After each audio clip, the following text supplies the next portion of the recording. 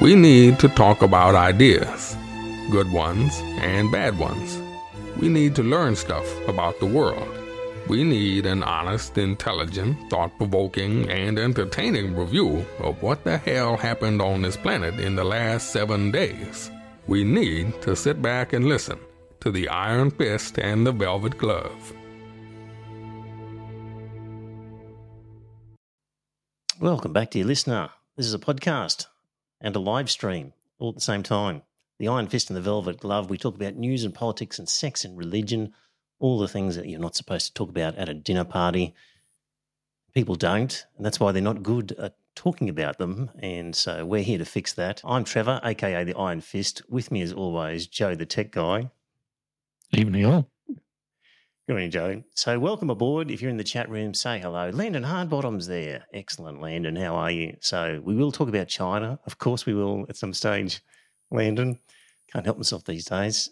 I'm finding at the moment, actually, Joe, it's kind of not a lot happening in domestic politics, it seems. And it seems to me that sort of geopolitics, international stuff is what's really going on at the moment. Seems to me anyway. I mean, it was sort of just all this outrage during the Morrison years where there was just any number of crazy things happening in the parliament and decisions being made, but all that sort of died down and we just seem to have a low-key, sensible bunch of guys who spend question time bashing the opposition for the things they did the previous decade. Well, apart from the Victorian election. Yes, well, that's true. Yes. We'll talk about that. We're going to talk about the Victorian election. We'll talk about the USA and a bit of an update about China and then various countries, Venezuela, France, Turkey, Germany, New Zealand, and then with a bit of luck we're going to get onto currency and money and Japan. And I was reading a very interesting sort of academic article about Japan and why Japan, Korea and Taiwan managed to break through what's a sort of a glass ceiling, it seems, for developing countries to come through and become a developed country. And what was it that enabled them to do it? And it's quite interesting. And spoiler alert, it wasn't liberal free market policies that did it. There was a lot of government action. If you're new to the show, we sort of explore all sorts of rabbit holes and not sure where we'll end up. But yeah, so a couple of things to deal with first of all. So, of course, this podcast is heavily involved in promoting secularism and bagging crazy religious people who interfere in our politics. So there is a program on ABC Radio called God Forbid, hosted by James Carlton. And last Sunday they had a podcast and they had Alison Cordes from Queensland Parents for Secular State Schools and also another lady who was sort of pro-secular on there talking about religious instruction in schools. Joe, did you get to listen to it? Not yet. Okay. So prepare yourself because there was no bishops, priests, imams, ministers there to give the line of the sort of the pro-religious instruction line. So James Carlton decided that was his job. And it was incredibly annoying. Like, I appreciate that he had to play devil's advocate to some extent to provide a counter-argument, but it was just super annoying. I find the guy an annoying host at the best of times. So anyway, look that up. God forbid. Alison did a great job. And, Essential Lord Don says there's a high-pitched whining coming through the transmission and it's none of us. Okay, I'm not hearing anything. Is there anybody else hearing a high-pitched whining?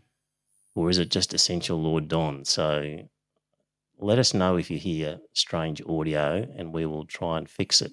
So if you can let us know in the chat room. So, yeah, God forbid, check that out. And Alison did a great job of putting it forward, the case. And the other one, Joe, was 60 Minutes apparently did an expose on what's going on in Victoria with evangelicals taking over pre-selections and the sort of people that's getting pre-selected there. And I haven't actually watched it yet because I can't stand 60 Minutes in their approach to things anymore.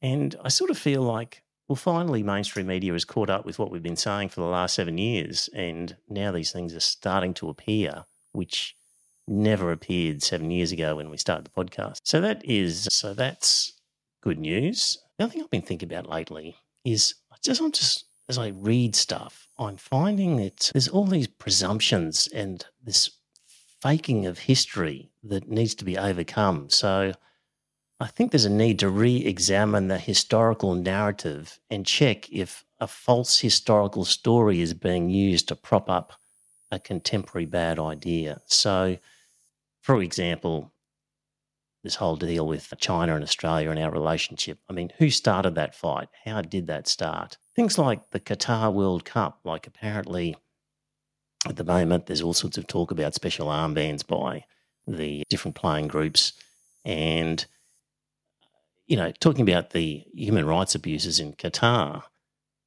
I mean, if we had a World Cup in America, would we be having the same discussion about human rights abuses that we're having with the World Cup in Qatar? And I know people can say it's whataboutism, but it's important to be consistent. Like if you think something is important, then consistently you should apply that principle across the board. And of course, when World Cups, if they were staged in America or in the United Kingdom or whatever, they don't have human rights protesters, despite a well-catalogued list of human rights abuses that have been going on. So that sort of hypocrisy, if you haven't gathered by now, really grates with me. The British team was going to do some sort of protest and FIFA told them, well, if you do that, we're going to give your captain a yellow card. And immediately they folded and said, oh, well, we won't do that anymore. So they weren't committed to the cause, I don't think. Other things. I don't think the UK or the US make it illegal to be gay. No, that's true. But nor is corporal punishment legal in either of those. But in terms of human rights abuses, going around and just bombing countries indiscriminately, like in terms of causing of human suffering. Yeah, but that's legal. That's well, it's not actually under international law. No, it's not when they do it unilaterally. It's actually not. Yeah. So I think if we look at human rights abuses and put them in proportion, even something like the Chinese with their locking up of the Uyghurs, like it's hard to know exactly to what extent that is happening. But arguably... because the press isn't allowed to report on it over there. No, of course not. Like it is genuinely difficult to find out what the truth is. But we do know about incarceration rates in America. Oh, yeah. For such minor offences of drug possession. I don't know if I mentioned it to you, but Chasing the Scream. Yes. He says it may be possible that modern America is the first society in human history that has a higher rate of rapes of men than rapes of women. Yeah, you did mention that because of the high incarceration rate. Because of the high incarceration rate. It's just incredible. Yeah. Okay, it's fine to protest about human rights abuses in China and Qatar, but if you're going to be consistent, you have to apply it wherever you see it. Otherwise, you're just running a propaganda line. So we should be protesting Julian Assange in the UK? Well, that's right. I mean, they'll talk about political prisoners in these countries. Well, what about that? It's all about consistency. As you'll find in my arguments about various things that we talk about, I always try and maintain a consistent line where you've got a principle that you can apply. If you can't apply it consistently, it's not a good principle. Special pleading otherwise. Yeah, indeed. So that's what I find myself thinking about more and more as we're looking at things. Right, a few domestic things to go through, and the Victorian election coming up, and Guy Rundle wrote an article in Crikey. I haven't been quoting Crikey as much as I was at one point. They were particularly good when Scott Morrison was running amok. Haven't been as good since. I think you might have just been disillusioned by the fact that it's not the small player you thought it was. It might be part of it. But I don't think so. I mean, I was quite happy to find this article and go with it. Guy Rundle is an interesting writer. He's got a good turn of phrase. And it's probably why I'm going to quote bits of this article, because I think he's just got a good turn of phrase at different points here. Guy Rundle on the Victorian election. Politically, organisationally and morally, Victoria's Liberal Party is unfit to take power and hold office, which is unlikely to happen anyway. He goes on, in absolutely and in every way they're unfit to do it. He says, the Liberal opposition is not simply a party in poor shape needing a bit of luck. In fact, it is a destroyed organisation midway through an internal party struggle, under investigation for numerous electoral breaches, studded with numerous unvetted candidates, honeycombed with weirdos and preferencing neo-Nazis. It's good. Internal party struggle, studded with numerous unvetted candidates and honeycombed with weirdos. Honeycombed, that's good. I don't get the fetish about this preferencing. Preferencing has zero outcomes. Yes. Unless you choose to follow who they preference, it doesn't affect your vote in any way, shape or form. No, but it says something about the party. Oh, absolutely. That they're recommending this. So that's what he's getting at, I think. So its second time around leader, Matt Guy, now in press conferences, seems to just hang there like an undercard boxer, clinging to the ropes long enough to earn the appearance fee. He says this would all be said more explicitly if the two main news groups were not on the ropes he was clinging to. So, yeah, it's the media down there in Victoria is going nuts, mainstream media, in terms of their support for these Liberals. So latest two-party preferred was 53-47, and we'll see what happens in that election. Yeah. With just going back to Qatar, Essential Lord Don says Budweiser has an agreement for 12 years and 2 days out, they said no alcohol, breach of, so they basically not allowed selling of alcohol at the games. And one of the major sponsors is a beer maker. So you wouldn't be happy if you were them. No. There was some news headline about some bloke who'd walked 5 miles to get a pint at the World Cup. And I thought, really? Wow. Is that the news? Unlike the Argentinian female reporter who got robbed while she was interviewing members of the public. And she went to report it to the police. And they then said, so if we catch this guy, don't worry about it. We've got cameras everywhere, facial recognition. It's not a problem. We'll figure out who it is. When we catch him, what do you want us to do with him? Oh, really? And she said, what do you mean? She said, well, do you want us to throw him in prison for 5 years? Do you want him kicked out of the country? What do you want? Right. And she was a bit taken aback by the fact they were just saying, what punishment do you think we should give to him? There you go. A culture where the victim has a say in what happens. Yeah. Maybe too much of a say. Actually, there was a bit more in this article by Guy Rundle, basically saying that Victoria used to be the intellectual sort of centre of Australian liberalism and was the first place in the world where a certain type of social classical liberalism came together in a stable and lasting fashion. And so you had social protection and the guarantee of positive freedom sort of mixed together in a formula that was working to some extent. And he said that Jeff Kennett turned the party into a spiv machine and he broke the alliance between principles and politics. And then along came Michael Kroger and he took his eye off the party infrastructure as evangelicals, Mormons and others took over the party. And when COVID came along, there was an opportunity to clean up the party and get rid of some of this branch stacking, but they didn't do it. They didn't have the nerve. And as a consequence, you have the most energetic internal agents in the Liberal Party are actually loyal to other forces, i.e. their Christian beliefs. And the extremes have become the centre, and the former party centre has become a series of exile camps. So I have predicted, as you know, dear listener, the sort of splitting up of the Liberal Party, where Christian evangelicals will keep hold of the party, and those that have become teals, if you like, will have to form some other party of some sort.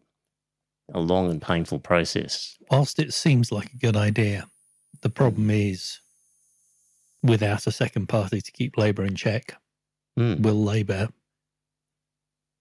become so full of themselves that they'll do stupid things? Indeed. Yep. And also we've got in America with Trump announcing his run.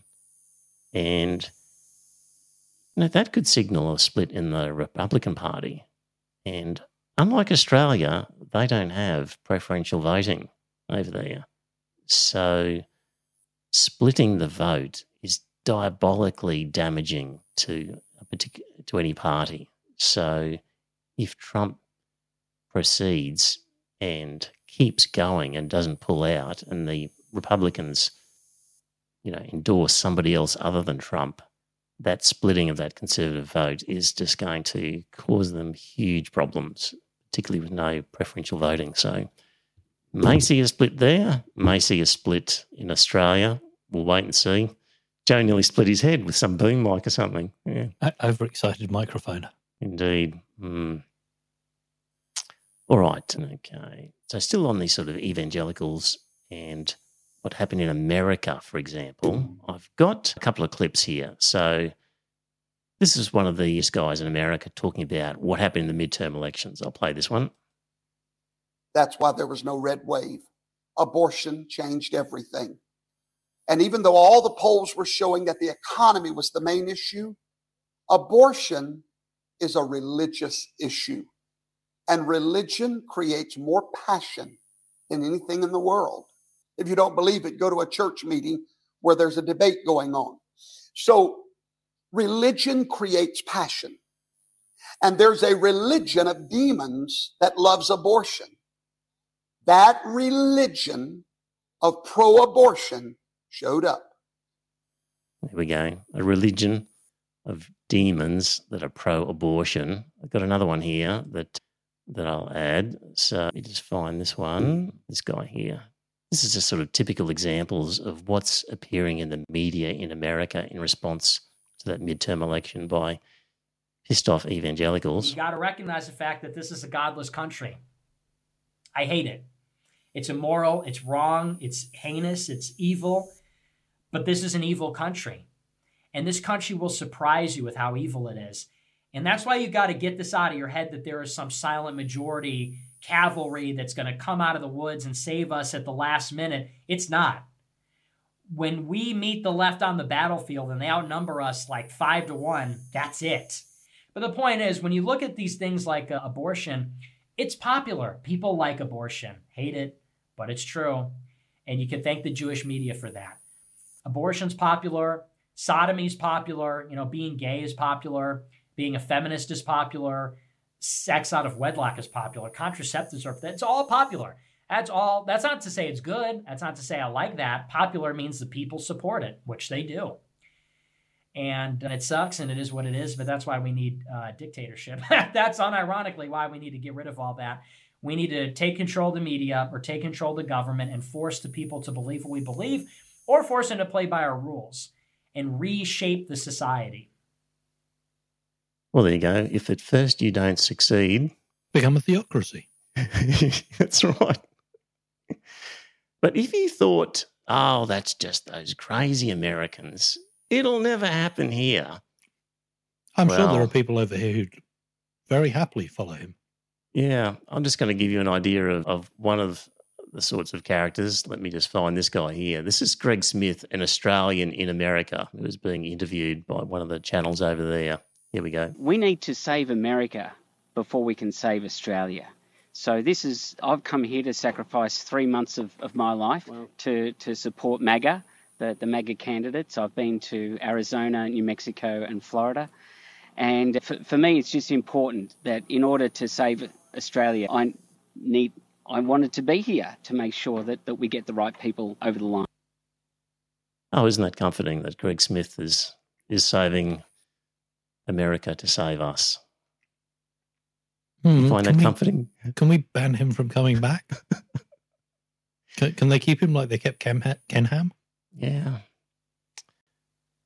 There we go. That's the sort of stuff that is going on. It sounds crazy. It sounds over the top, but it is happening. And the depths that they've reached in America, it's only a matter of time before it gets here as well. So look forward to that. You did see the pictures of Gina at, was it Trump's announcement? Yes. Gina Reinhardt was at the Trump announcement. Yeah. She wants to make America great again for Australia. Yeah, yes. I also saw that they weren't allowing people to leave the room. Like apparently he was talking for quite a while and people were starting to get out of their chairs and head for the exits.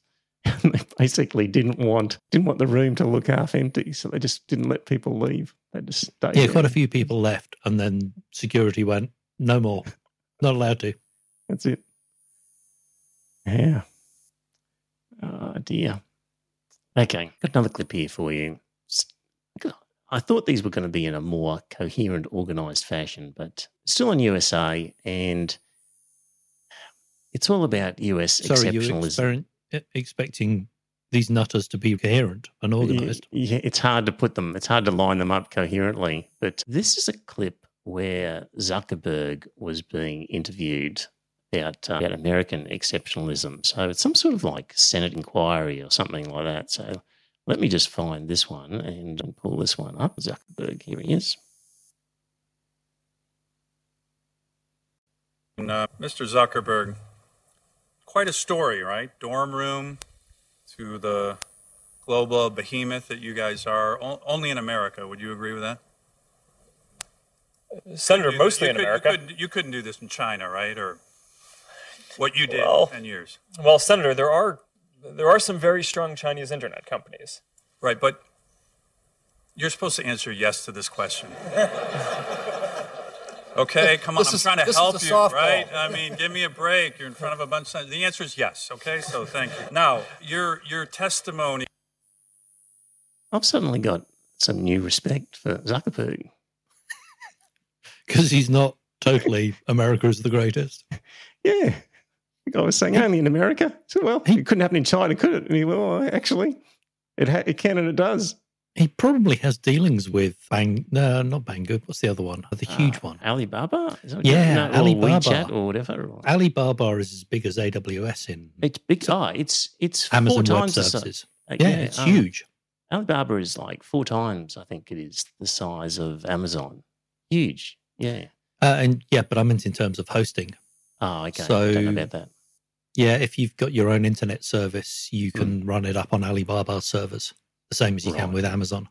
Right. And they are maybe not in the West, but certainly in other countries, they are one of the biggest providers. Yeah.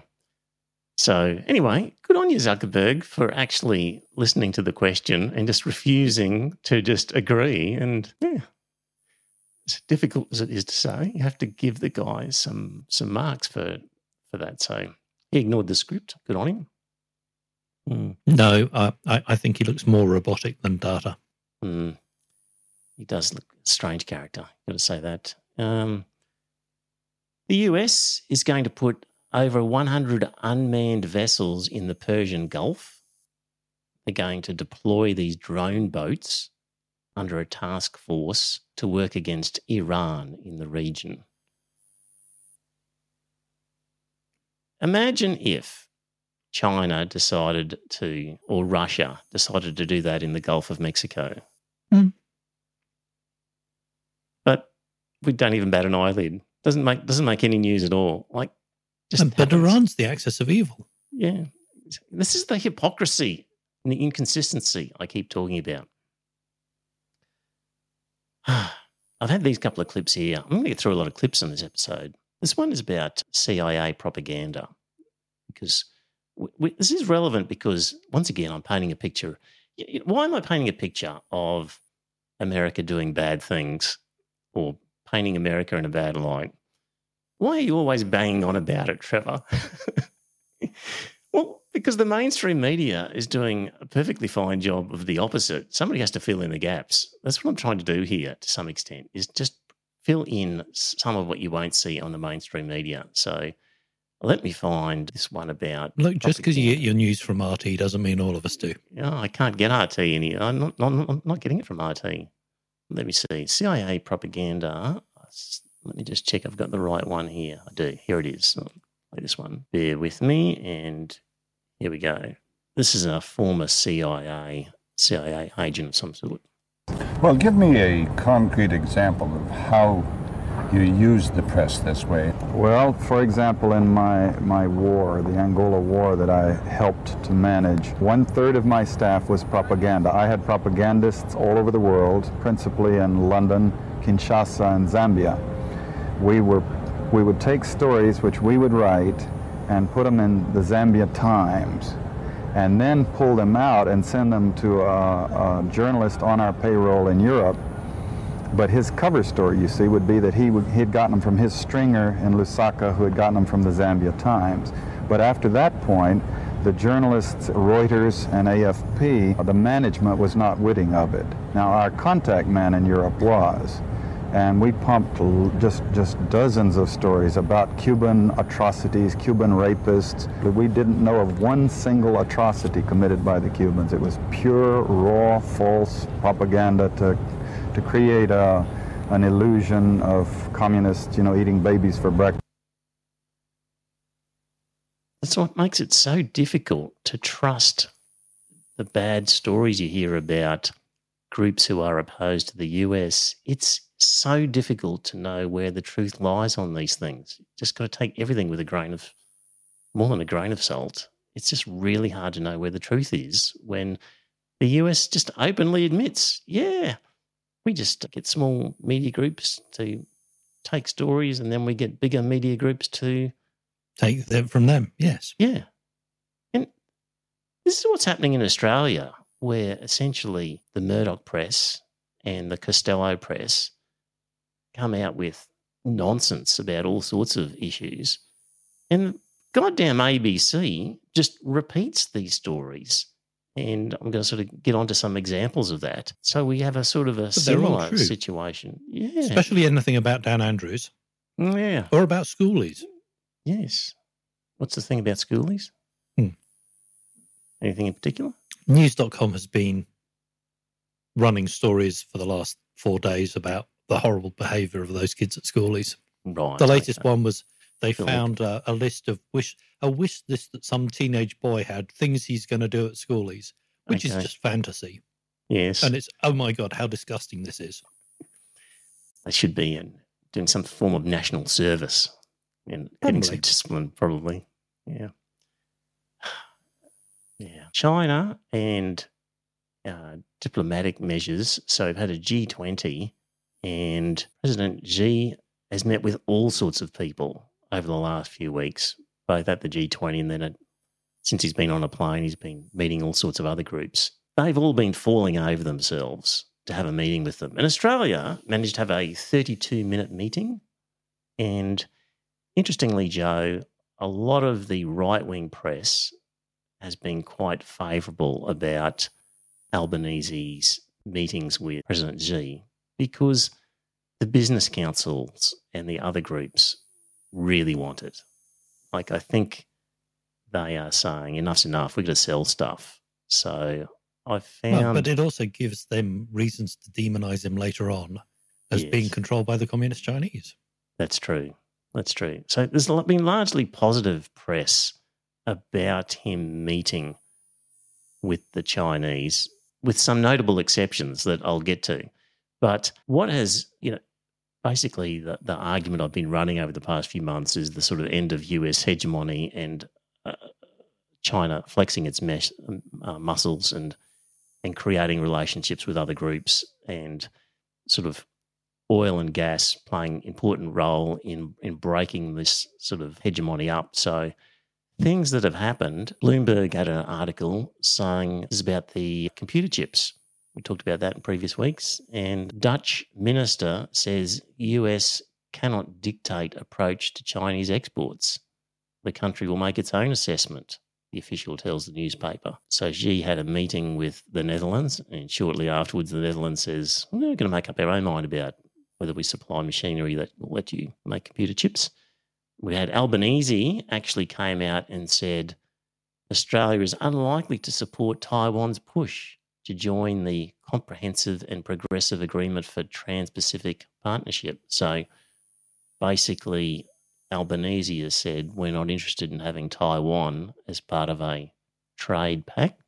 That's a sort of a pro-China line, or pro-mainland China line. The Thai Prime Minister has sped up a high-speed railway system that's being built by the Chinese. The Italian Prime Minister expressed the need for China and Italy to further and deepen their economic ties.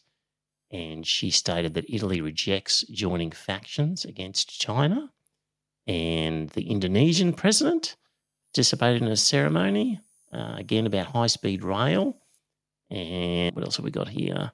Chile has supported China to join the CPTPP, this trade group. And New Zealand's come out as well and expressed the need to deepen their relationship and affirmed the One China policy. And what else we got? Spanish Prime Minister said that his government will create easy and safe environment for Chinese companies to invest in Spain. And French President Macron said that France does not seek faction confrontation. They'll deepen their ties, and he welcomes Chinese companies to invest in France. So there's a lot of countries coming out now and basically saying, we're just going to deal with China. And it's going to be really interesting to see if the US can corral enough allies to do its bidding. Well, of course, the cheese-eating surrender monkeys are willing to work with the Chinese. What was that? The cheese-eating surrender monkeys?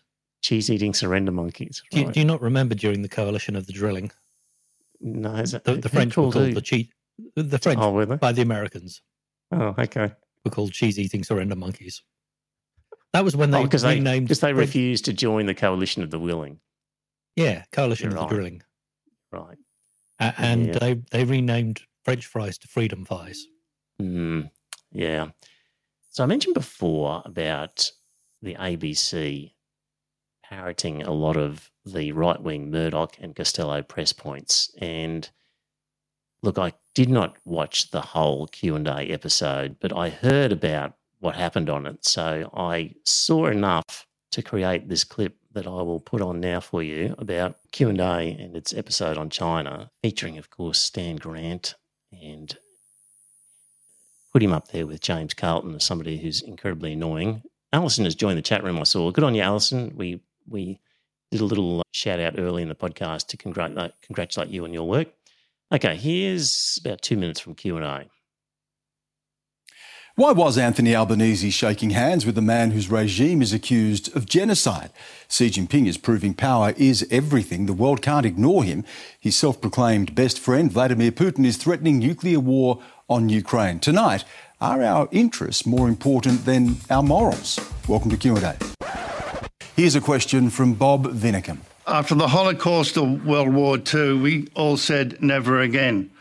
So why is Albanese shaking hands and smiling with the Chinese dictator Xi, while the genocide against the Tibetans, the Uyghurs and the Falun Gong practitioners is still going on? Santilla, what did you think when you saw It's a very good question, and one that should be put to the Prime Minister and this government. Obviously these sorts of things are very complicated, and China and Australia's relationship has had a bit of a rough patch the last couple of years, and I can see that, this government's trying to sort of repair some of that, and that was probably part of that, and I think these things are complicated.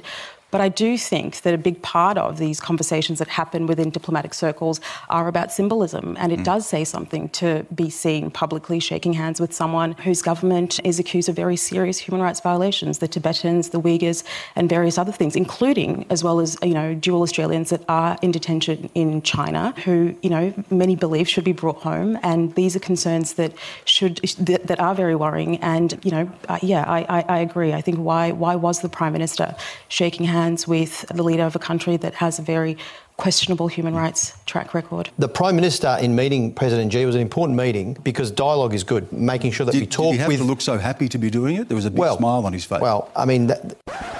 that. I guess the question goes to, in not speaking to the Chinese leader for such a long time, is it beneficial to the national interest to have that conversation on human rights? Let me put that question to Joe Hockey. Did it help the Uyghurs that Australia was in the deep freeze during the Morrison years? No. So did that How say that Australia how do you change behaviour if you don't speak to someone about their behaviour? So if we're not in conversation with China, which, by the way, is our biggest trading partner, and there's, 1 million Chinese Australians living here? So what is going on? What is going on? When even Joe Hockey doesn't agree with them. Just... why is the Prime Minister shaking hands with the President Xi? Why is he shaking hands with anybody? What? And Stan Grant, did he have to look happy? Marketing not shake hands with the Saudi prince? You count your fingers afterwards. Make sure they're all there. And, that other lady at the very beginning there, oh, yes, well, there's dual Aussies in detention, This is a very good question. Why is he shaking hands? Well, he shook hands with the US President and the UK Prime Minister, and they're holding Australian citizen Julian Assange in a prison in Belmarsh. No question about that. Oh, God, it just pisses me off, the just hypocrisy of these people. If you want to play that game and you're demanding that this respect of human rights, then you've got to be consistent across the board. And the ABC, Stan Grant's promoted as some sort of China expert. He's just a dill. Just the fact that he's lived there for a few years hasn't helped him at all. So I just find that unbelievable that our national broadcaster has descended to such a level where they're saying he should have looked grumpy. Okay, maybe he had to shake Xi's hand, but he should have looked grumpy and not willing to do it. Is that the suggestion? Is that then where you just we've look got? churlish, don't you? I know. You look stupid. It's just the most inane stuff. And presumably that's one of the best forums on the ABC to discuss issues, along with the insiders and other groups. Allegedly. If you talk to people like, Right Wing Tony or others like that, they will talk about how biased the ABC is and just a left-wing rabble. And I just have these arguments saying, no, they're not. Have you watched it? Have you seen things like this? They're often parroting. They've read in the Murdoch press that it's biased. Yes. I just find it astounding that we've reached this level of craziness with our media. Complete waste of time to be watching these programs. Not only a waste of time, it's just going to fill you with nonsense and indoctrination. Don't subject yourself to it. If you're going to get indoctrination, get it right here on this podcast. We're happy to indoctrinate you. Yeah. John's finished with insiders, because it's, again, just full of crazy. I mean, they had used that guy from the Australian Foreign Affairs editor, Greg Sheridan, calling Jacinda Ardern a lapdog of China. He's the greatest lapdog of the USA that we've got. Anyway. Well, she was shaking hands with Xi, wasn't she? Yes.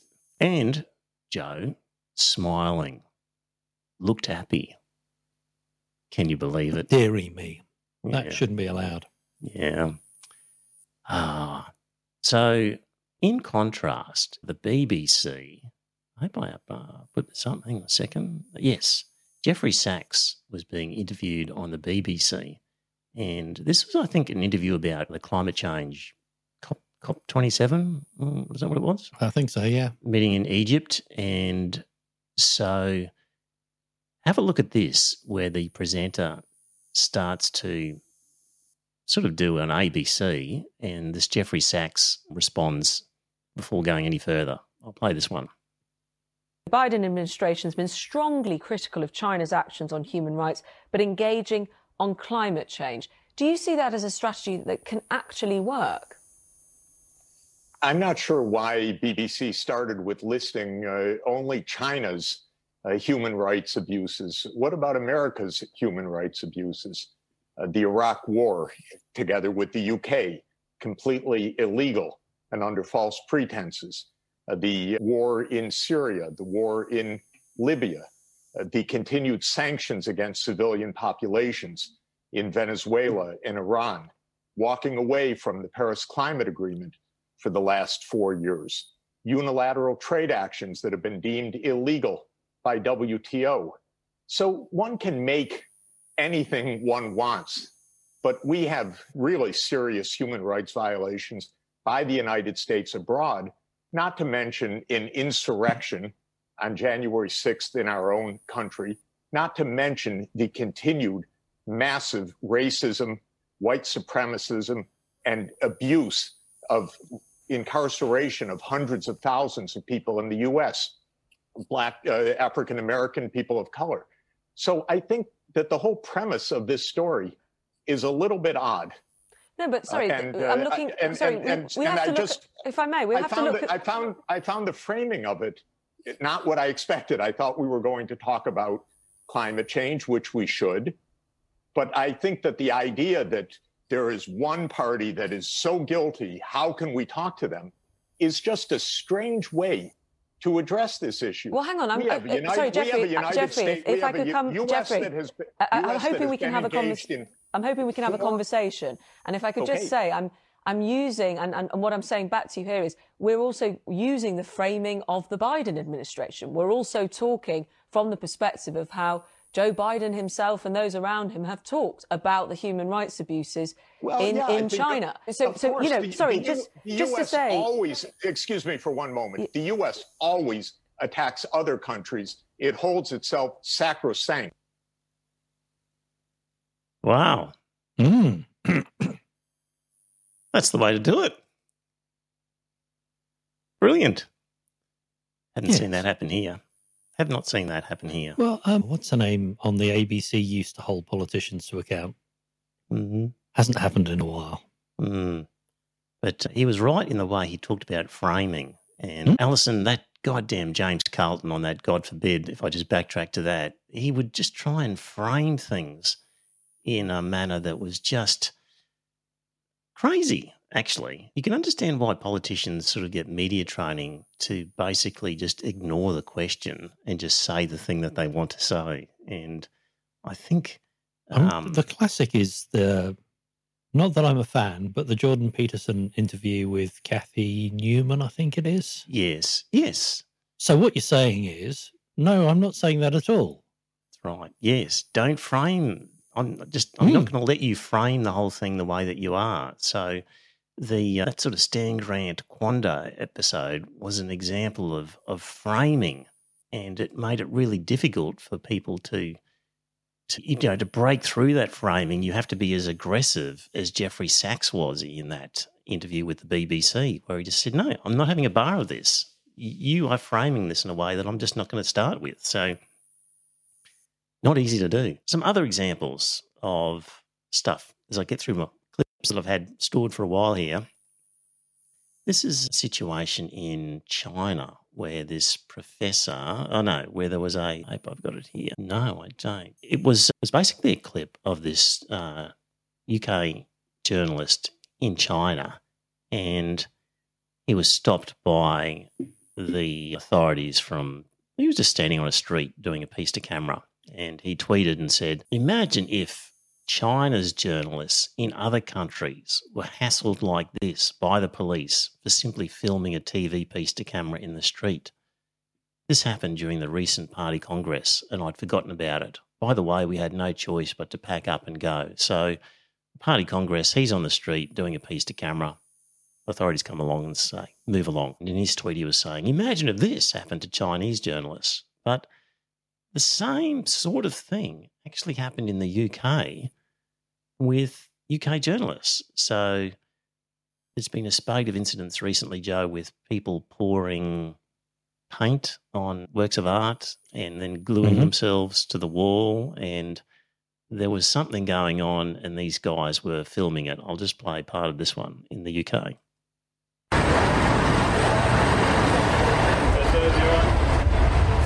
ask you where you're coming from, please, sir? Sorry? Put it somewhere? So what are you doing? At the moment, you're under arrest. So why? Can I consult you?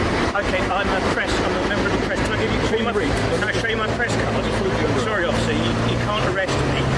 So, because I'm here as a member of the press. Somebody coming up. I don't know what you mean by Yeah, I need to confirm that. Yeah, going to be detained in section 1 of PACE by information. What? Criminal? Section 4. Yep. Right, my warrant number is PC2892. I'm a detention. You are currently detained. I'm quite obviously a member of the press, you know. I mean, the camera is a public place. This is only. There's a lot of background noise, so I'll cut it short. But they're on a bridge with cameras. They're obviously part of the press filming something. They get arrested. So it does happen everywhere. Yeah. It's not to say that it's acceptable. Of course it's not. But it's just... I there was an ABC article about a 16-year-old down in Byron who got a beating from the cops, and it was filmed from the balcony of an apartment that was overlooking. And it was certainly alleged the cops then went round. They couldn't see the people on the balcony, but the bystanders at ground level, they went around and threatened them, saying, I hope you haven't filmed that. Right. Yep. Happens everywhere. Unfortunately, some places are more of a police state than others.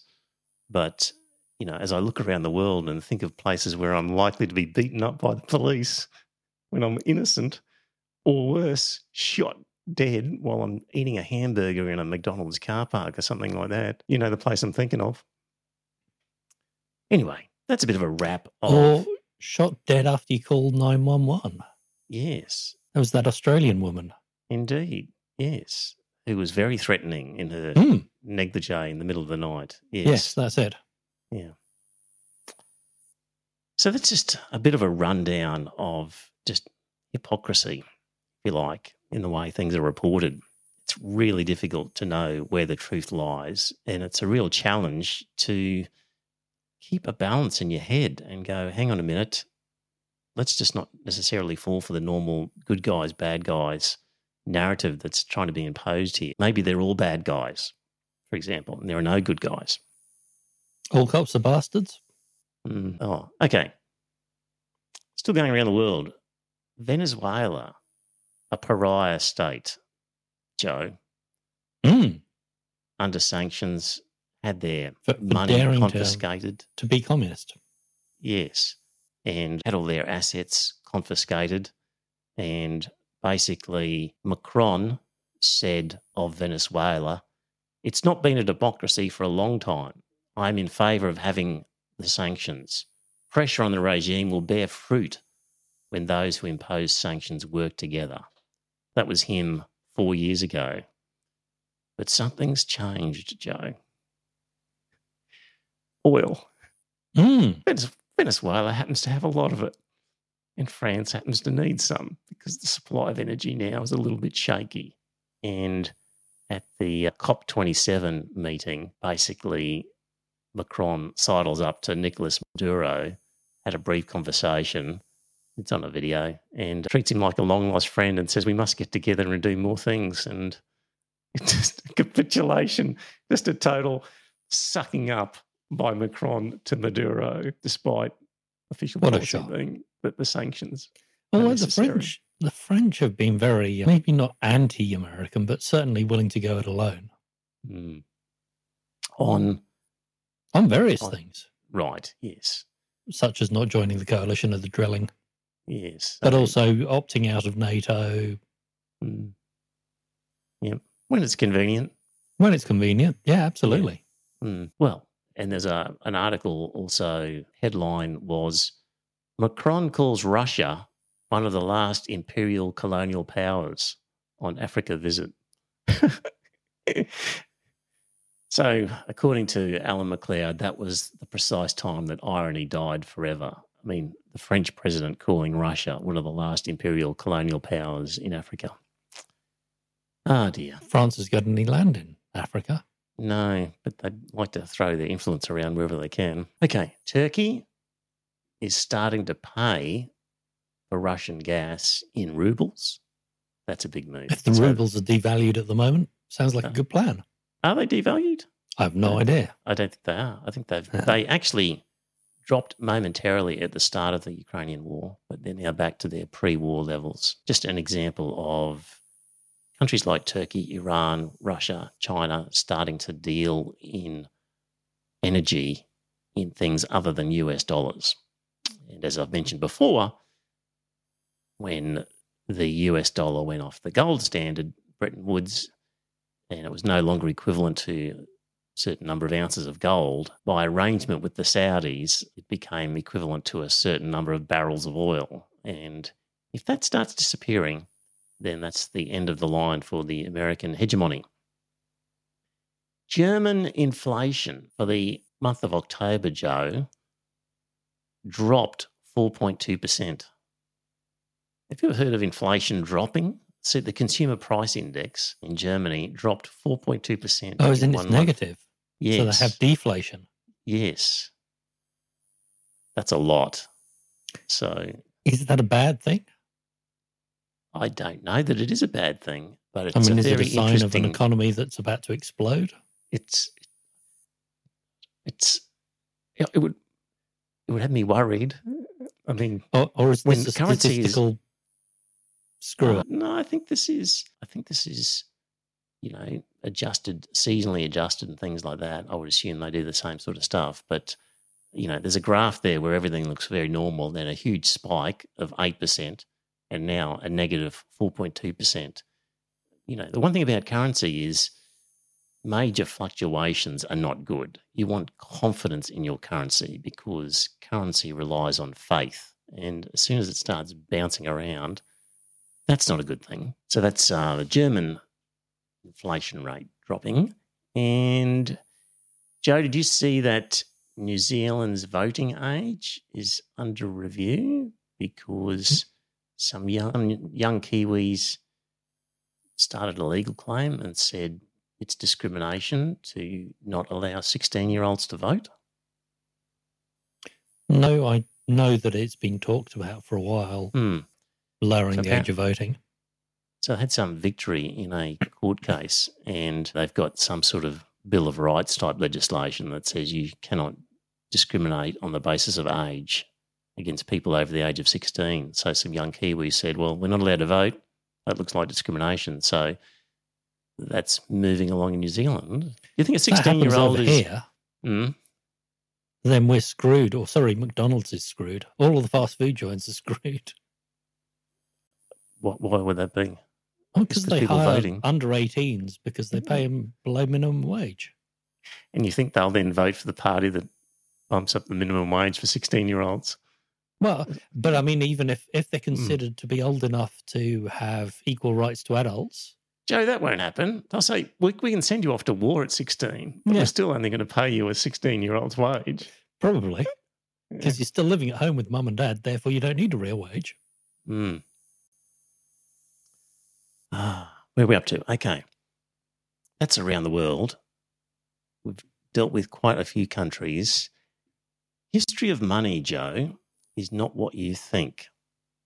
So this is going to be interesting in relation to cryptocurrency. So there was a big run on a particular type of cryptocurrency, and even Bitcoin, which is sort of the largest of the cryptocurrencies, has suffered some major falls in value. Thinking about money. So this is from an article in the History of Money. Most of us have an idea of how money came to be. It goes something like this. People wanted to exchange goods for other goods, but it was difficult to coordinate. So they started exchanging goods for money and money for goods. This tells us that money is a medium of exchange. It's a nice and simple story. The problem is that it may not be true. We may be understanding money entirely wrong. So work by some academics has been on this. All this is in the show notes, by the way, for the patrons. What they've said, or what they've found, is the origin of money is more like this, that in pre-market feudal societies, there was a system of maintaining justice in the community. If somebody committed a crime, the authority, and let's call him the king, would decide the criminal owed a fine to the victim. And the fine could be a cow, a sheep, or chickens, depending on the crime. And until the cow was brought forward, the criminal was indebted to the victim, and the king would record the criminal's outstanding debt. So this changed over time. Rather than paying fines to the victim, criminals were ordered to pay fines to the king. This way, resources were being moved to the king, who could coordinate their use for the benefit of the community as a whole. And this was useful for the king, for the development of society. But it became more than just sort of criminal fines. It was expanded, and the king created debt records of his own. You can think of them as pieces of paper that say, the king owes you. So next he went to his citizens and demanded that they give him the resources he wanted. If a citizen gave their cow to the king would give the citizen some of his king owes you papers. Now, a cow seemed more useful than a piece of paper, so it seemed silly that a citizen would agree to this. But the king had a solution. To make sure everybody would want his king owes you papers, he created a use for them.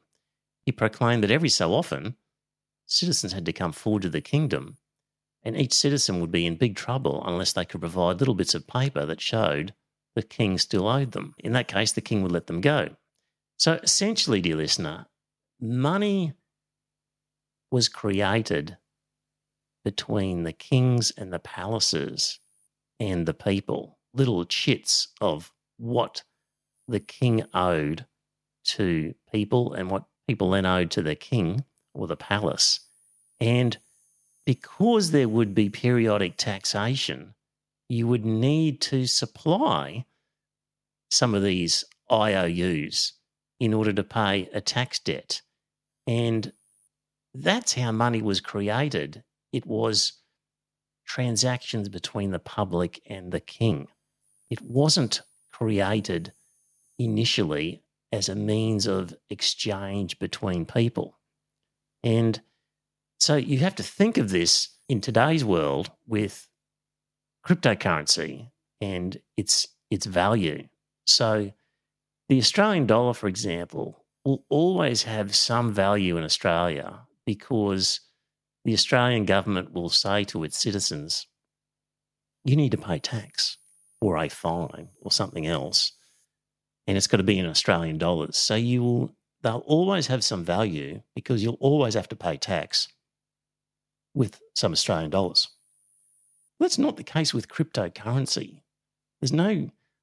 With the crazy exception of El Salvador, which stupidly sort of made a cryptocurrency almost like its country's own currency. Just ignoring that crazy situation for the moment, no country is going to say, oh, you can pay your tax with cryptocurrency. That's not how it's going to work. So it doesn't have the inherent value, cryptocurrency, that sovereign fiat currency has, because that need for it comes about in many ways because of the underlying need to pay a tax in that currency.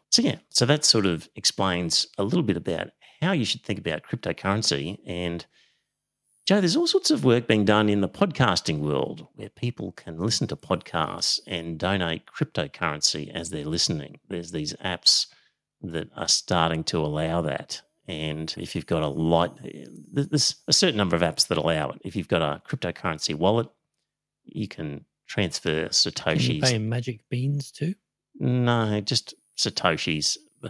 The good thing about it is there's the transactional cost of transferring Bitcoin or Satoshis, which Satoshis are a fraction of a Bitcoin. If you're trying to transfer money from credit cards, there's always a transaction cost that eats away at it, whereas they don't have the same amount of... You can do very micro transactions, small transactions in cryptocurrency without whittling away. Fuck the planet over at the same time. Yes. Because the biggest problem with cryptocurrencies is the amount of energy required to mine it. Yes, because these computers are just churning away.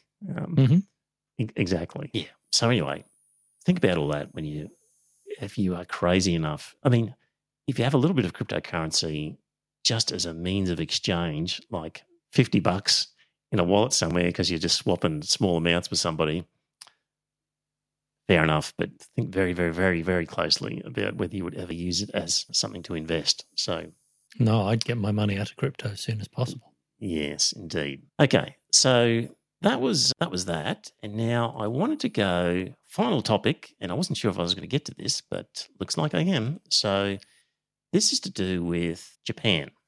And I found this article, which was by a guy called, just the size of this window, correct? Robert H. Wade. He is a professor of global political economy at the London School of Economics, a New Zealand citizen, worked at the Institute of Development Studies at Sussex University. He worked at the World Bank. He worked at the US Congress. He was at Princeton University and at MIT and Brown University. So he's got some credentials in economics and political economy. So this is looking at Japan in particular and Taiwan and Korea. And why did those countries end up becoming developed, prosperous, first world countries when other countries did not? And I've been banging on for a while about neoliberalism and what it did to Latin America, the global south. Joe, you finished reading that book by Naomi Klein, Shock Doctrine? Oh, no, I watched the documentary. Right. Where did you see that? Are you allowed to there's say? an Was app that any called legal? Plex. Right. No, it's legal. Okay. It was set up to stream media off your local hard drive, but they've now got into streaming movies, and they've got a whole bunch, mostly stuff that nobody wants to watch. But in their documentary section, there's some awful stuff like Zeitgeist, but then there's An Honest Liar or The Unbelievers, a couple of the other documentaries that were probably 10 years old. And one of them was The Shock Doctrine, which is Naomi Klein delivering a lecture at a university. Chicago School of Economics. Okay. But interspersed with video of various things to illustrate her talk. Right. Okay. Because I was thinking I didn't know there was a documentary on it. But yes, okay, it's her talking about it at a university, giving a lecture type thing. Yeah, I mean, 80% of it is film of whatever's going on that she's using as an illustration. Okay. And then the final 20% is her talking on these points. So she's effectively the narrative. Okay. Shock Doctrine, actually, I found it a very influential book to read. Essentially looked at various examples around the world where countries experienced a shock, which might be a weather event or a natural disaster, earthquake, tsunami, might be some other shock event. And basically her premise was that there were right-wing forces that were all set to go in the event of countries being in a crisis situation, and they would swoop in and convince whatever authorities were there to allow them to make changes that essentially opened up the economy to multinationals, sold off public infrastructure and other sort of typical neoliberal policies that would be brought in, and the public who were in shock, and maybe if there'd been a tidal wave, they were still at high ground sheltering in the jungle while their fishing village was then being demolished and a bunch of sort of tourist accommodation was being put up, things like that. That was part of the sort of premise of Shock Doctrine. She said the first experiment, because it was all Friedman, isn't it, and the Chicago School of Economics. Yes, yep. So Chile was the first experiment. Yes. Followed by Argentina. And it was interesting as these right-wingers took over and implemented the Chicago School policies, how basically inflation just went through the roof. Yes. And ended up screwing the low economies. Yeah. Yep. And interesting. And then talking about Maggie and how she tried to, but how she balked at becoming a right-wing dictator and said that there were some policies that were just a bridge too far for her. Right. Even though she was best mates with General Pinochet. Thought he was a great guy. Yes. Yeah. Right up until Spain extradited him and then prosecuted him. Right. Did she give up on him then, did she? Well, no, because she wasn't Prime Minister, but she was standing by his side whilst he was being extradited from the UK. I think he was arrested in the UK and then extradited to Spain. Yeah, yeah. And, of course, the general IMF World Bank policy is with, say, developing countries, and let's just typically think South America, is they would say to them, you guys are in trouble, we gave you a loan, you haven't repaid it. What you've got to do is sell off your public infrastructure to multinational corporations. You've got to let them come in and buy all of your good stuff, and you can then use that money to pay off your debt. You have to reduce your social services, and you cannot put in any sort of trade barriers. So you might want to start a manufacturing sector, but you can't put in a trade barrier to protect that industry in its infancy while it's trying to get up and running. So that makes it impossible for these countries to develop industrial industries of manufacturing or high tech, because you can't just go from zero to competing against the existing players. You need some protection. And the World Bank and the IMF just don't allow these countries to do it. They ban them from protecting these industries. And that's the secret to developing an industry. And so anyway, the question is, how did Japan, Taiwan, South Korea end up, and to some extent also Singapore, Hong Kong, how did these countries break through and actually manage to become successful cheap first labour, world wasn't countries? it, at the time? So, well, it's a combination of things, Joe. But the narrative that they'd like to tell you is that it was liberal-minded free enterprise that allowed these countries to succeed. Cheap labour, didn't spend much, relied on cheap labour, and therefore undercut everybody to build up an industry is kind of, one story, for example. But that's not what happened. So in this article, and again, it'll be in the show notes for the patrons, how did they do it? So I've highlighted bits from this article, which is going to take me 10 or 15 minutes to go through and paint this picture. So abstract. Few non-Western countries have reached the general prosperity of Western Europe and North America. Just about all of the countries which were in the periphery in 1960 remain in the periphery today. The clearest exceptions are in capitalist Northeast Asia, namely Japan, Taiwan, and South Korea. And you could add Singapore and Hong Kong to that. So how did they escape the periphery? How did they do it? And he says here, the Northeast Asian countries remain among a still smaller set of non-Western countries which have developed mostly indigenously owned firms across a broad range of major global industries. And they're able to act as first-tier suppliers to Western multinationals. So in these countries, they're locally owned and operated, and they're able to compete. And the types of industries that they're in includes chemicals, petrochemicals, electronics, steel, shipbuilding, cars, car parts, and more recently biotech, advanced semiconductors, nanotechnology, and even space exploration. So these countries are located some 9,000 kilometres across the Pacific from the world's biggest and most innovative market, namely the USA. While next door to the USA, Mexico has languished, nowhere near achieving what these countries did. So how exceptional is the economic performance? How many non-Western countries have reached the general level of prosperity of Western Europe and North America in the past 2 centuries? And in this article, he says fewer than 10 countries have managed to do it. And there was a World Bank study in 2013 that confirmed this conclusion. It identified 101 countries in 1960 as middle income and found that of those, only 13 reached high income almost 5 decades later. So 101 countries, only 13 managed to do it. And there's a table there which shows the average income of countries in 1970 as a percentage of US average income. And then it shows their average income in 2010, so 40 years later, again as a percentage of US income. So take, for example, Taiwan.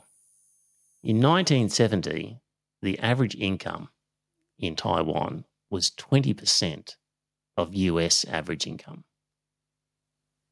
And 40 years later, Taiwanese reached the point where the average income is 80% of the US income. So it's an amazing performance. Japan was 50%, now it's 70%. South Korea was 10% in 1970. They were 10% of the American wage, average wage. And then 40 years later, the average South Korean was 70% of the average American. Whereas you look at countries like India, it was 5%, and now it's only 10%. Brazil was 15%, now only 30%. So that's the sort of progress that they're talking about. And this article says that there seems to be some sort of glass ceiling or some trap that stops countries progressing through. And the next section discusses the causes proposed by analysts writing in mainstream economics, often called neoliberalism. So by the 1980s, when Northeast Asia's rise began to attract attention, most economists viewed their subject through the lens of neoliberalism. So they looked at these successful countries, most economists, and said, oh, that's the free market working in these countries. So neoliberal philosophy says that the market is the best institution for growth and liberty. And even where there are market failures, you're best just leaving things untreated because the cost of correcting them through state intervention is dangerous. And they look for a maximum degree of openness to the international economy and maximum integration. And the idea that governments would curb competition in the interest of helping some firms and industries while they're sort of getting themselves organised, that's not part of the formula. So the World Bank's 1993 book called The East Asian Miracle proves this thinking. It examined the causes of success in 8 high-performing Asian economies. And the book argues that openness to international trade based on largely neutral incentives was the critical factor in their growth, basically saying because they were open to trade, that's why they succeeded.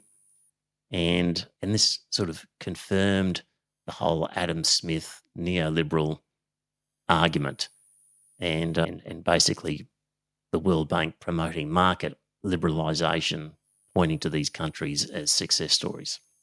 But according to this paper, the writer says that's not the case.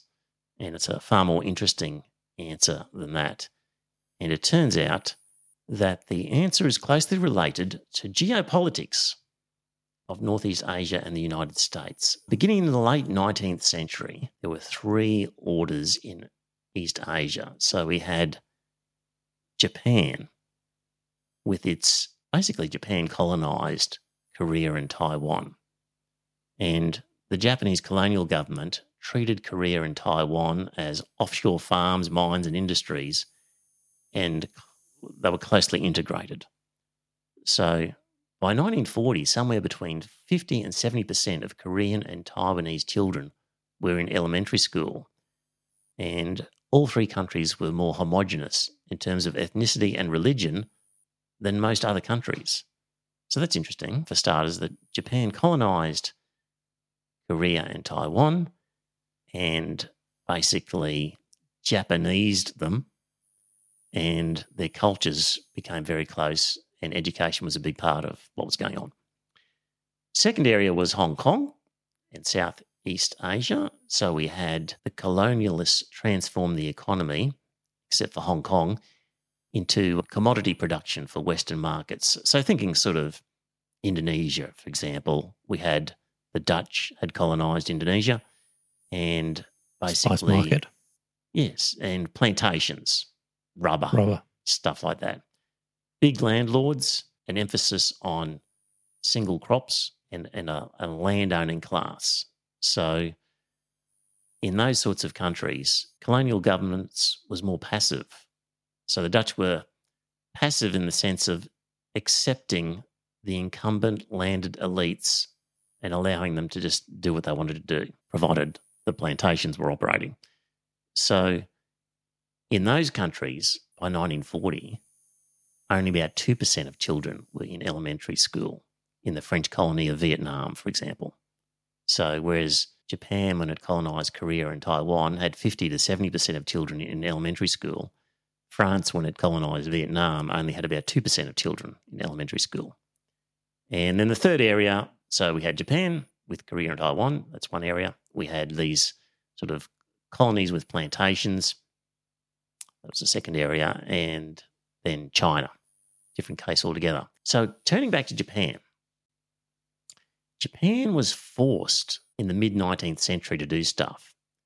For some 250 years before the mid-19th century, Japanese rulers isolated the country. And then in 1853, Commodore Perry of the US Navy sailed into Edo, which is now Tokyo Harbour, with a fleet of warships and demanded that Japan open up to American commerce. Nothing's changed. 1853, nearly 200 years later, they're still doing it. They learned it from the British, come on. Yeah. Sailed in and said, except the Americans didn't want to occupy, they just wanted their companies to operate. They just wanted free trade. Yeah. So he sailed into the harbour in 1853 and demanded that the Japanese open up their economy. So his visit sent shockwaves through the Japanese country's leaders, who feared that America might take Japan as a colony because they had just watched what had happened to China and thought, well, don't want that happening to us. Are we next? So the Japanese government responded with wholesale reforms to create a centralised state and national identity as the basis for a strong military. And they had this thing which was, if we take the initiative, we can dominate. If we do not, we will be dominated. So they saw the writing on the wall and got their act together.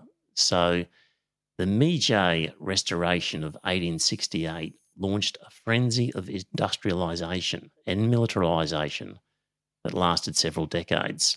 And they had a real developmental mindset that emerged. So there was a big push in state capacity. They sent teams of officials around the Western world to investigate ways to organise a modern society, such as tax system, post office, railroad, army, parliament, judiciary and the like. And then they implemented the best models that they could at home.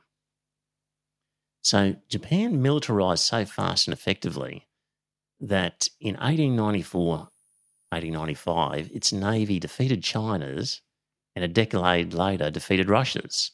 And this sent a shockwave through Western governments because for the first time in the modern era, an Asian state defeated a European state. So Japan went on to become the first non-Western country to catch up with the West in broad measures of production structure, military strength, and mass living conditions. So a combination there of culture and also pressing need, having seen what had happened to China and not wanting to succumb to the same fate. So after the war, Japan continued to be ruled by this developmental mindset, which had been sort of institutionalised during the Meiji Restoration and in the build-up to the war. And a similar mindset was also institutionalised in Korea and Taiwan. Just read on here. So basically also the developmental mindset emerged from the combination of a few factors. Lack of natural resources. So above all, land and energy. Having a lot of natural resources can be a bad thing, Joe, because one, you just get lazy in that you rely on the natural resources. Thinking of a country maybe in present world that has abundant natural resources, and just is fairly lazy as a result, and allows that industry to essentially dominate. bring in the wealth, and you don't bother doing anything with your other manufacturing industries because you think, why should we bother? We can just dig stuff up. Mm-hmm. Well, so Japan wasn't able to just dig stuff up. The other disadvantage of that is if you do have stuff that can be dug up, countries like America want to take possession of you and take the stuff from you. So if you don't have it, then they don't want to take it off you, is another sort of benefit of it. So it forces you to work on creating an industrial developmental capacity, and places like America are not tempted to invade you and take your minerals. So there's that aspect. They also had an abundance of people. I was going to say the Americans prefer to invade, stick in a puppet regime. Yes. And then take the stuff. Yeah. Indeed. So they had that in their favour. They had to reconstruct from the war, but they weren't starting from zero. They had actually built up a civilization, and so they just had to reconstruct. They knew how to do it, and they had lots of American money. Yes, and the other thing that they had in their favour was communist China and Russia on the doorstep, and the American fear that communist China and Russia would start to take over the world. So they wanted some friendly countries there as a bulwark against the yellow peril, if you like, from communist China and from Russia. So an American protectorate for many years after the war anyway, wasn't it? Yes. So we're going to get into the detail of that. So there's a few advantages for Japan in that it was already industrial developmental via culture. It was spooked by what happened to China, so it ramped up. It lost the war, but it had no natural resources, so it's forced to rely on its people, had a large population that was well educated, and it had the benefit of having a nearby threat so that the US would want to bolster it as a counter to that communist threat. Right. Just turning briefly to Taiwan, the native Taiwanese, most of whose ancestors had come from the mainland 2 or more centuries before and had experienced 50 years of total separation from the mainland under Japanese rule, saw the Chiang Kai-shek as foreigners and vice versa. So they were very Japanese by that point, the Taiwanese. And in South Korea, they had a tightly disciplined military dictatorship. They used that external threat of communism, North Korea, as its justification.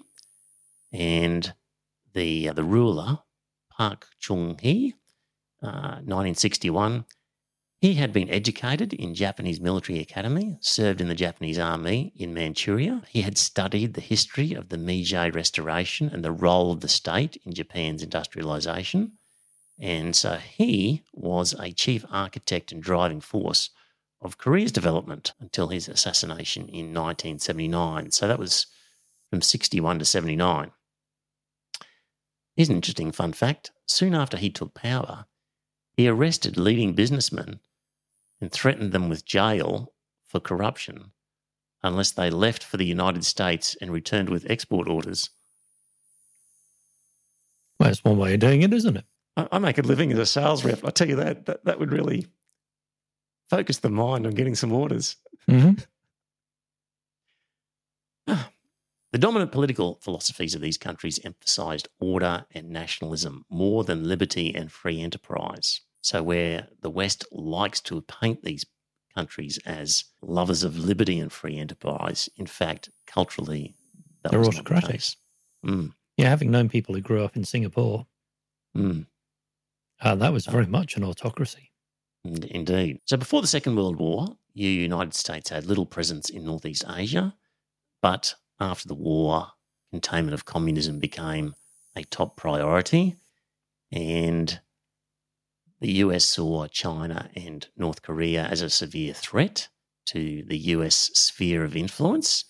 So the US poured in assistance to its 3 Asian allies, providing troops, economic advisors, political advisors, teachers, accompanied by large financial transfers. Essentially, dear listener, because of the threat of communist China and North Korea, the Americans pretty much did a textbook of how to help countries out and make them successful. On the downside, they did send them their Mormons. Yes. Did they send them the Mormons, or did the Mormons just sneak in? Oh, the Mormons went anyway. Yeah. It's like rats on sailing ships. They're just there anyway. US advisors helped construct centralised top-level agencies to plan the use of very scarce capital and helped construct an effective civil service. During the American occupation of Japan, 1945 to 1952, the Japanese government instituted the most restrictive foreign trade and foreign exchange control system ever devised by a major free nation, and it did it with American blessing. Okay, so in the 7 years immediately following the war, Japan had incredibly restrictive foreign trade.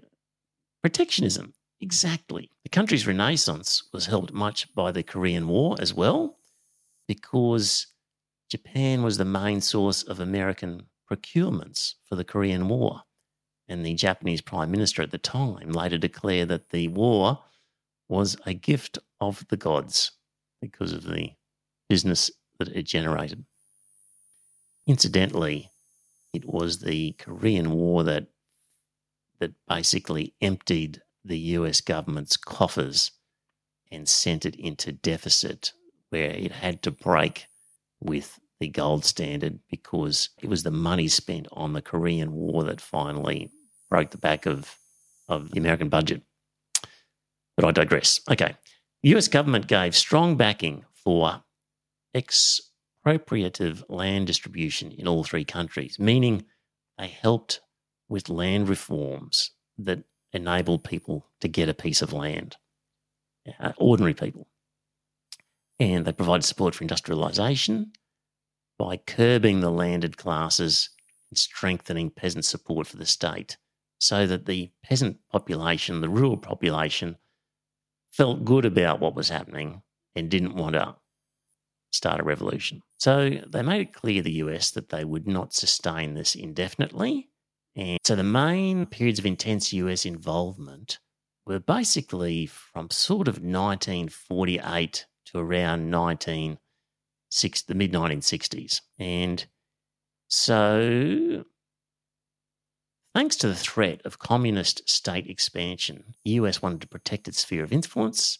It transferred huge resources to the Asian, Japanese, Taiwan, Korean economies, and it provided lots, and it allowed these countries to run sustained account deficits that would never allow Latin America to run.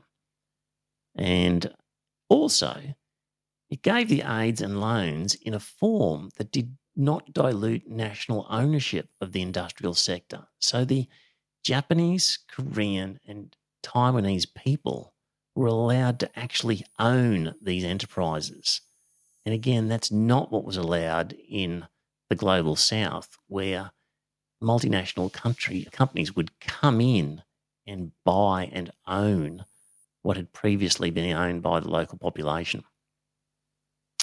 Right. And they also provided a market for all these goods that were being manufactured. So compare that to the Philippines. The US saw no existential threat.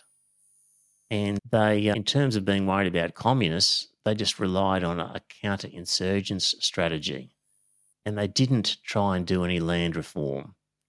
And didn't do anything like the assistance that it did in Northeast Asia. That's why a place like the Philippines got stuck. And it basically supported the Filipino government in its efforts to provide agricultural goods and raw materials, but not industrial goods. And because it just wasn't worried about the threat. It didn't need the Philippines to be a strong country. Let me just see here. I can skip through that part, I think. I think I've already said that. And basically, it goes on to say that the governments in these countries targeted specific sectors and protected industry and encouraged industry, provided support and kept tabs of what industry were doing and set goals for them and said, well, we'll give you this, but you have to achieve these certain goals. And so it's quite a target where they said, we want to develop a certain type of industry, and you five companies, you're going to do it. We're going to keep an eye on you. You are going to create a sort of an industry group. We're going to provide from the government a secretary for that group, and we're going to know what's going on. So really strong direction and monitoring by the government where they set targets and planned for these industries at the same time as allowing the individual companies some level of autonomy and market decision-making, if you like. So really clever targeting is essentially like targeting with, not like the Russian version of a Gosplan where they said exactly every step of the way what you have to do. It was a more sensible form of targeting. And look, the article goes on, but I feel like I've been rabbiting on for long enough and I'm going to start repeating bits. The full notes are in the show notes that are given to the patrons. It does go on a fair bit on other things, but essentially that's it, Joe, is that the story of these countries was one of heavy state involvement. Different interference by the Americans. And support by the Americans rather than crippling. And that's how they managed to break through. Interesting combination of factors. I particularly liked the factor of being unlucky enough to not have resources and unlucky enough to be next door to a communist threat actually turned out to be lucky things in that it was the stuff that helped trigger the United States to work hard to beef them up properly. Very interesting. Well, I wonder how much Western Germany was the same. Indeed. Indeed. I mean, Japan and Germany, the debt was forgiven, unlike the First World War where there was reparations. Indeed. Which they thought, even if it didn't, led into the poverty that led to Hitler coming to power. Indeed. Yep. Which is why they forgave and also basically invested heavily to rebuild. Whereas Europe had to repay the debts, to repay the loans for equipment that they used to fight the Second World War. Now, next week, I think I'll be able to get on to talking about, now let me just get the exact wording of this. Just bear with me for a second. It's on the tip of my tongue and hang on a second. I've just got to find this next week. Lessons from Japan. The Plaza Accord. So things went swimmingly well for Japan until the Plaza Accord. And that was when the US said, hang on a minute, you guys are doing too good. And they changed some stuff. And so was this after the 1980s where they bought up half of America? Yeah, exactly. So next week will be the Plaza Accord, where the story is not so good for Japan, where in fact the US turns against them. So that'll be next week. I know that will be that much anyway. So, right. Well, in the chat room, I hope you enjoyed that. Something a bit different, but I think it's important to understand the history behind these things. Yeah, I think they might. Well, there's 6 people watching. But anyway. Well, 9:17, an hour and 3/4. That'll do us, Joe. You around next week? Keep Shay out of the Shark Tank. Yeah, I think so. All right. Okay. All right. Well, dear listener, Plaza Accord next week, plus whatever else happens in the meantime. Talk to you then. Bye for now. Bye all. Yeah. Iron Fifth and a rubber glove. Real shit.